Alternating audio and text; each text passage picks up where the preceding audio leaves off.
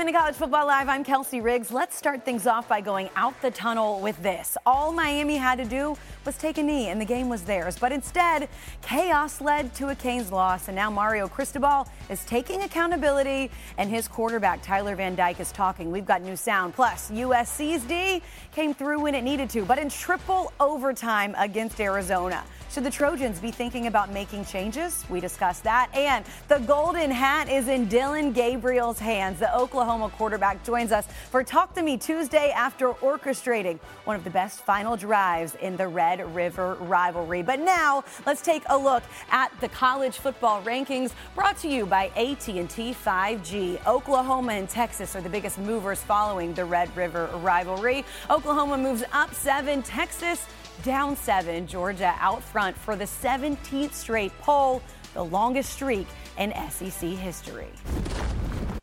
Welcome into College Football Live. Full house today. Desmond Howard, Greg McElroy here as they are every Tuesday. Also Pete Thamel with us throughout the show with lots of news. And Pete, let's start with the top 25. And there are some major injuries for some of these teams. What can you tell us? Well, Kelsey, we'll start with a pair of Buckeyes. Star receiver Emeka Egbuka probably doesn't get the shine because of Marvin Harrison is his co-pilot there. He left Ohio State's game against Maryland in the second half. He was seen leaving the horseshoe in a boot. Today, Ryan Day said that he's going to be questionable upcoming, but the big issue, Kelsey, is it's not a major injury. So it's good news from that. Will he be back for Penn State is the big question. His partner in crime, Travion Henderson, will be back for Purdue this week. That news just broke this afternoon. Henderson missed the Maryland game, and the Buckeyes missed him. They averaged 1.9 yards per carry, but he'll be back toting the rock against Purdue. And we go to Johnny Wilson at Florida State. Wilson is questionable on Saturday for the game against Syracuse at home. He left the second half of Florida State's game against Virginia Tech.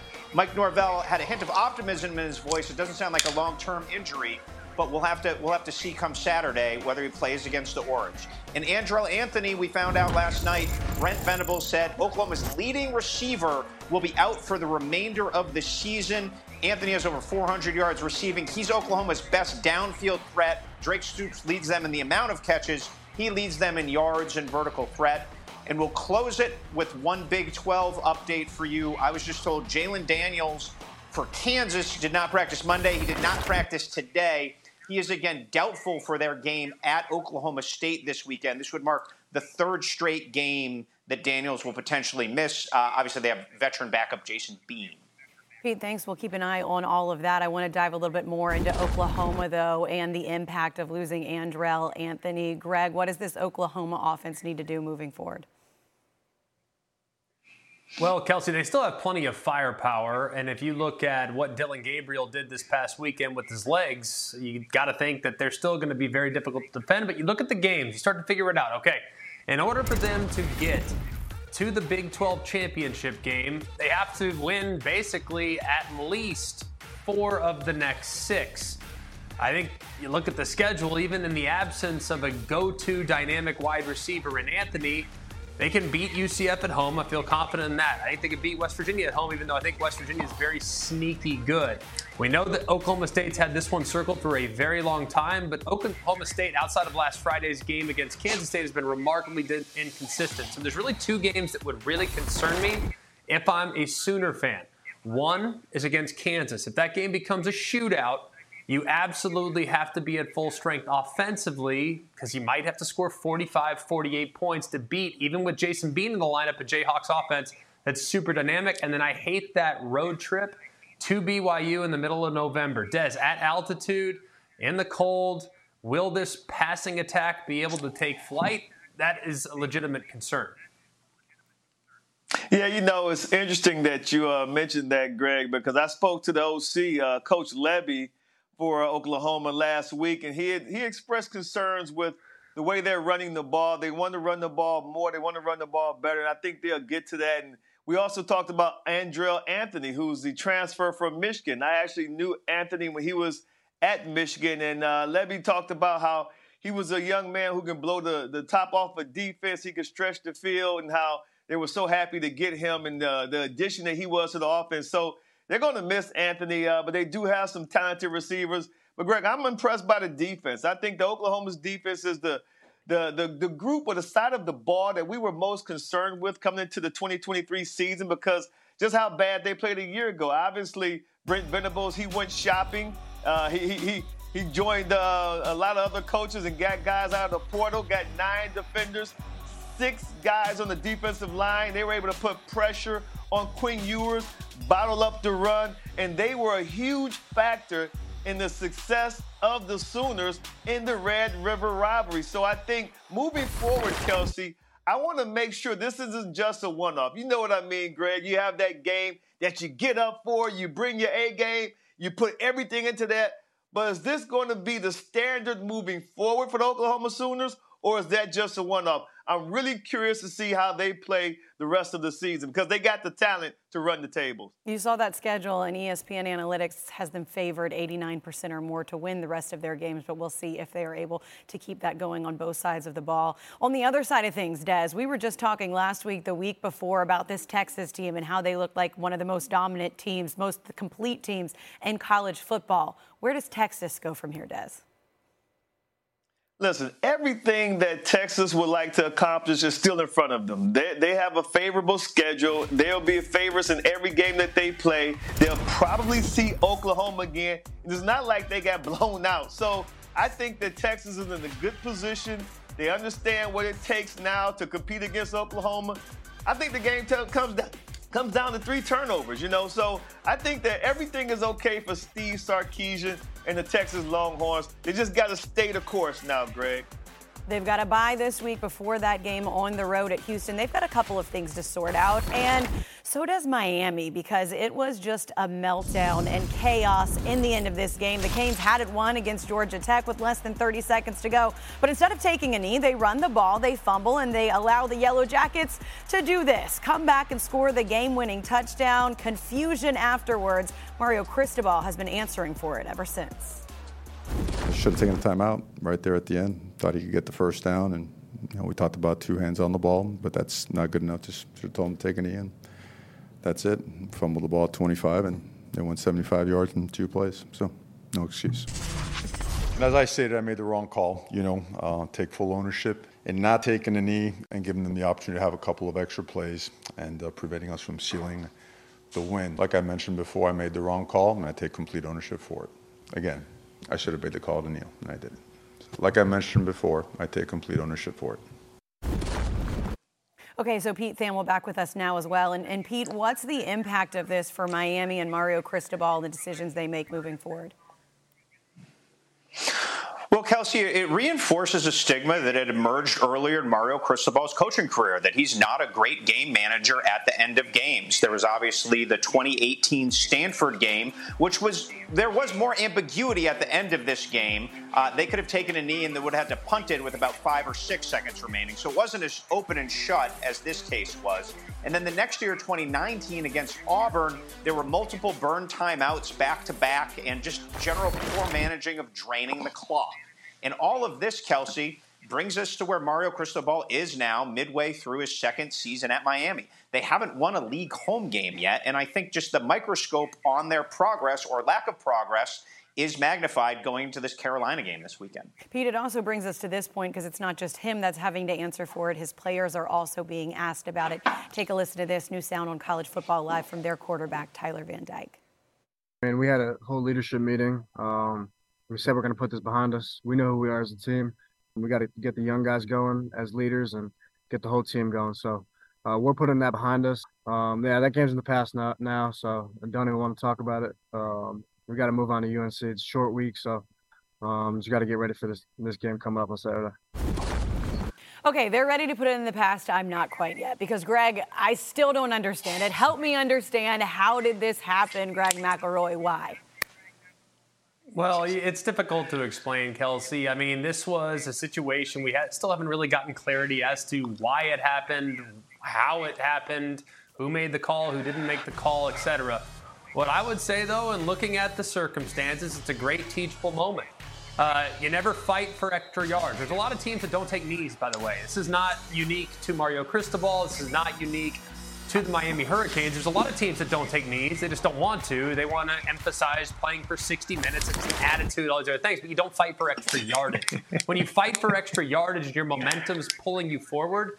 Well, the ball's getting ripped away. That's what you have to understand. It's a declare down situation, which is what you have to emphasize to your players, that in this situation, don't fight for extra yards and put yourself in harm's way. So the good news is for Miami is they can still win every game on their schedule. It's still a really talented football team that had a really off night and completely gift-wrapped the game to the other team. They can look in the mirror and say, this is my fault. No one else did this. I did this, so I am still in control of my own destiny. If I can go on the road and take care of North Carolina, where I think they match up pretty well, that would go a long way to giving them some momentum before they face Clemson at home. And then obviously down the road against Florida State, will they be in Tallahassee. So a difficult gauntlet left, but still, Des, all their goals are still in front of them at the moment, even though last week was a moment that they'd all like to forget. Yeah, the beauty of college football right now is because we're at the halfway point. So a lot of these teams, they still can control their own destiny, despite having a loss or a terrible, ugly loss a week ago. You know, whether it's Texas last week in the Red River rivalry or Miami. But with that being said, I think that Mario Cristobal wants to hire Greg on his PR staff, because that was good. I mean, what you almost sold me. Like, I was like, damn, you know, Greg is making sense, right? But no. I don't give a damn how many teams do not take a knee. You have to take a knee in that situation because of that outcome. And I watched the game, Kelsey. I saw you at the game, my guy EJ Manuel, and I'm watching it like, why is this guy running the ball? And I do understand that you should have two hands on the ball. You don't need to break your fall when you fall down with both hands. But how about let's just take a knee and get out of here with an ugly victory that we might not have even deserved because of the way we played that night. Des, we were sitting there counting on both fingers, trying to look back, figure, wait, did we miss something?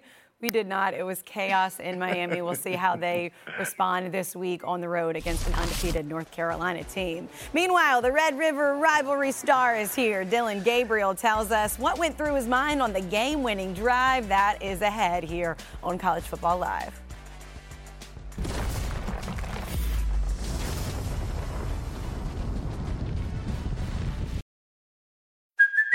Hey, it's Kaylee Cuoco for Priceline. Ready to go to your happy place for a happy price? Well, why didn't you say so? Just download the Priceline app right now and save up to 60% on hotels. So whether it's Cousin Kevin's Kazoo Concert in Kansas City, go Kevin, or Becky's Bachelorette Bash in Bermuda, you never have to miss a trip ever again. So download the Priceline app today. Your savings are waiting. Go to your happy place for a happy price. Go to your happy price, Priceline. Welcome back into College Football Live. An update just in on Colorado star Travis Hunter. Deion Prime said today, quote, there's a tremendous opportunity for Travis to play this week. We'll see how he practices. He needs to be an asset and not a liability. Conditioning-wise, Colorado hosts Stanford on Friday. Elsewhere in the Pac-12, USC nearly had its perfect season come to a screeching halt on Saturday night. They outlasted Arizona 43-41, but it took triple overtime to do it. The 41 points were the most Arizona had scored on any opponent all season long. Caleb Williams said they wouldn't have won without their defense, but I'm curious how you guys feel, because we've talked a lot about this defense throughout the year already. So, Des, is it time to make some changes on defense for USC? I believe so, Kelsey. When you look at the job that Coach Grinch has done in USC last year, it was like, okay, this is his first year. Guys are starting to learn the system. They don't understand the expectations. And obviously there were struggles in big games, especially against teams who can go out there and really match up with them well. And then you look at the letdown against Colorado, had the Buffaloes on the ropes and let them off. And last week, I mean, this is an Arizona team that, you kidding me, scored over 40 points against USC's defense. I do think that there's a time right now, Greg, for the coaching staff to really look at what's going on defensively, and they may have to start with the defensive coordinator and consider making some changes, whether it's someone else calling the defense or trying to figure out what style of defense they need to play, Greg. Well, Des, I'm not ever going to be in favor of making coaching changes mid-season. It makes me feel like you're punting on the year, especially when I look at just how things go for this USC defense at times. And what's frustrating is the defensive coordinator is not responsible for guys tackling. He's responsible for putting them in position to make the tackle. So to be honest with you, while everyone seems to be blaming Alex Grinch, I think we need to evaluate Lincoln Riley here in this situation. I think Lincoln Riley's a great coach. But I really believe that a lot of their issues are not schematic. A lot of their issues are just purely fundamentals. So they need to go back and evaluate how they practice. How often are they practicing tackling? What do their spring practices look like? And I'll save you some time. They actually canceled spring practices towards the end of spring because they didn't feel like they had enough capable bodies. So I think they need to evaluate how they practice, how they work on the fundamentals defensively before we start to throw the baby out with the bathwater, because this is a systemic issue that dates back long before his time at USC, and their personnel is not as bad as they're playing right now. They had Arizona this past week, an even tougher opponent this week with Notre Dame. We'll see how they fare and what the defense is able to do against Sam Hartman and company. This week's Ultimate Performance, presented by BMW, is Oklahoma quarterback Dillon Gabriel. He threw for nearly 300 yards in the game-winning touchdown pass over Texas with just 15 seconds left in the game. He also rushed for a career-high 113 yards and a touchdown as the Red River rivalry went to the Sooners. He is the Big 12 Offensive Player of the Week, and he is here for Talk to Me Tuesday on College Football Live. Dillon, you get the ball, down 3, less than 30 seconds left on the clock. So what was the talk before you guys actually started that game-winning drive?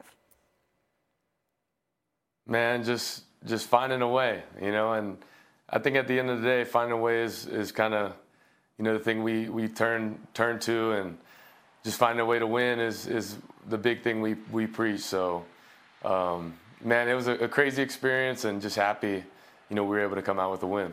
You know all about finding a way because it's been a journey for you from your home in Hawaii to UCF to Oklahoma. For you personally, what did it mean to help your team win on that kind of rivalry stage?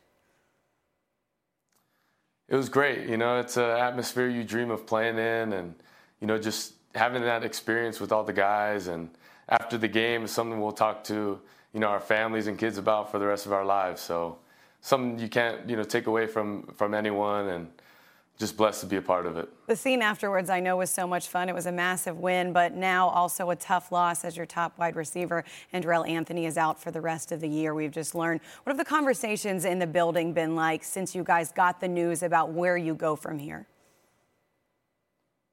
Yeah, I hate it for Andrell. He's a great friend of mine and someone, I just think very highly of. But, I know he's going to come back better and stronger, just the type of person he is. And, I'm excited for the younger guys to step up and for their opportunity that's present for them. So I'm excited for them.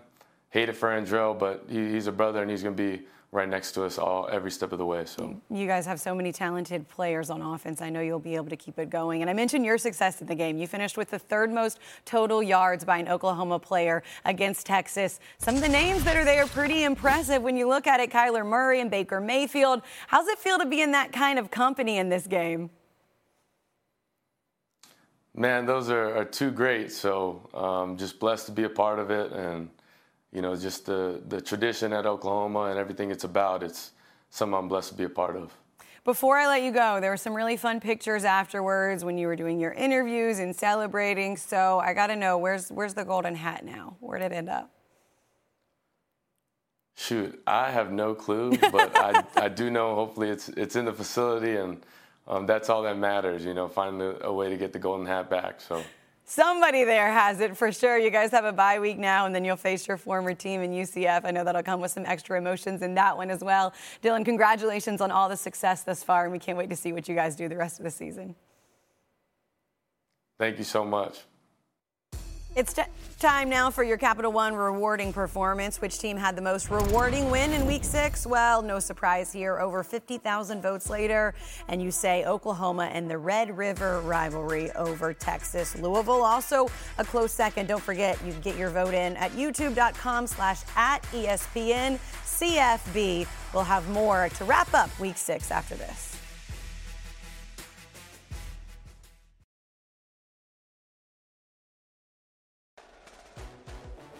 Big Top 10 showdown on ABC, 3:30. Number 8, Oregon squaring off against Michael Penix Jr. and number 7, Washington. Game day gets things started in Seattle at 9 a.m. Let's go some fun 4 downs now, starting in Georgia where they wrecked Kentucky's weekend. So that prompted a pretty fun exchange with Kirby Smart and a reporter. Take a listen. I want to go back on that wrecking ball that you were talking about. Like, in my head, I'm envisioning Miley Cyrus. But what are you, is it like actual? I don't know who Miley Cyrus is. Like, what is it? What does she have to do with a wrecking ball? Greg, do we know Miley Cyrus? This is weird, right? Unfortunately, thank goodness I was in college before camera phones, but there might have been a tradition after big wins where half the offensive line went up and sang Party in the USA on stage after games. So I'm just glad the camera phones were not a thing back in the early 2000s. I didn't even know that was a story. I'm glad that we got it. Meanwhile, I bet maybe Jim Harbaugh wishes that there weren't as many cameras for what happened when they got and picked one of their 2 pick sixes. Des, what do we think about the celebration that we saw from him afterwards with the team? Yeah, I saw that, and Coach Bellamy pulled him down into the picture, and then he was like, what am I to do? I guess I got to smile now, right? And then he went on back to coaching, so it's kind of like he was caught between the rock and the hard place because Coach Bellamy pulled him into the picture. You got to do it in that moment. Also, Iowa State, apparently there are dinosaurs everywhere on the field, you guys. Pete, did you see this? What's going out there? Well, I'm a huge fan of this. I hope they export the dinosaurs to Cincinnati this weekend. We're a big dinosaur house now with my 19-month-old. So if Matt Campbell needs any extra help, I can pass on some books. Something else that I know that you were probably a big fan of is Big Tex. We brought this for you, Pete, because you had some fun this weekend. College game day. Had a little friend that wanted to say hello. My twin.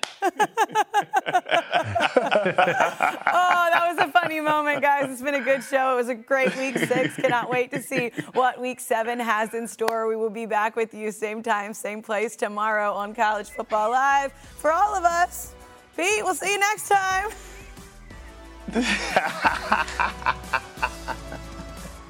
Big Tex. Welcome to the State Fair. That was a good one.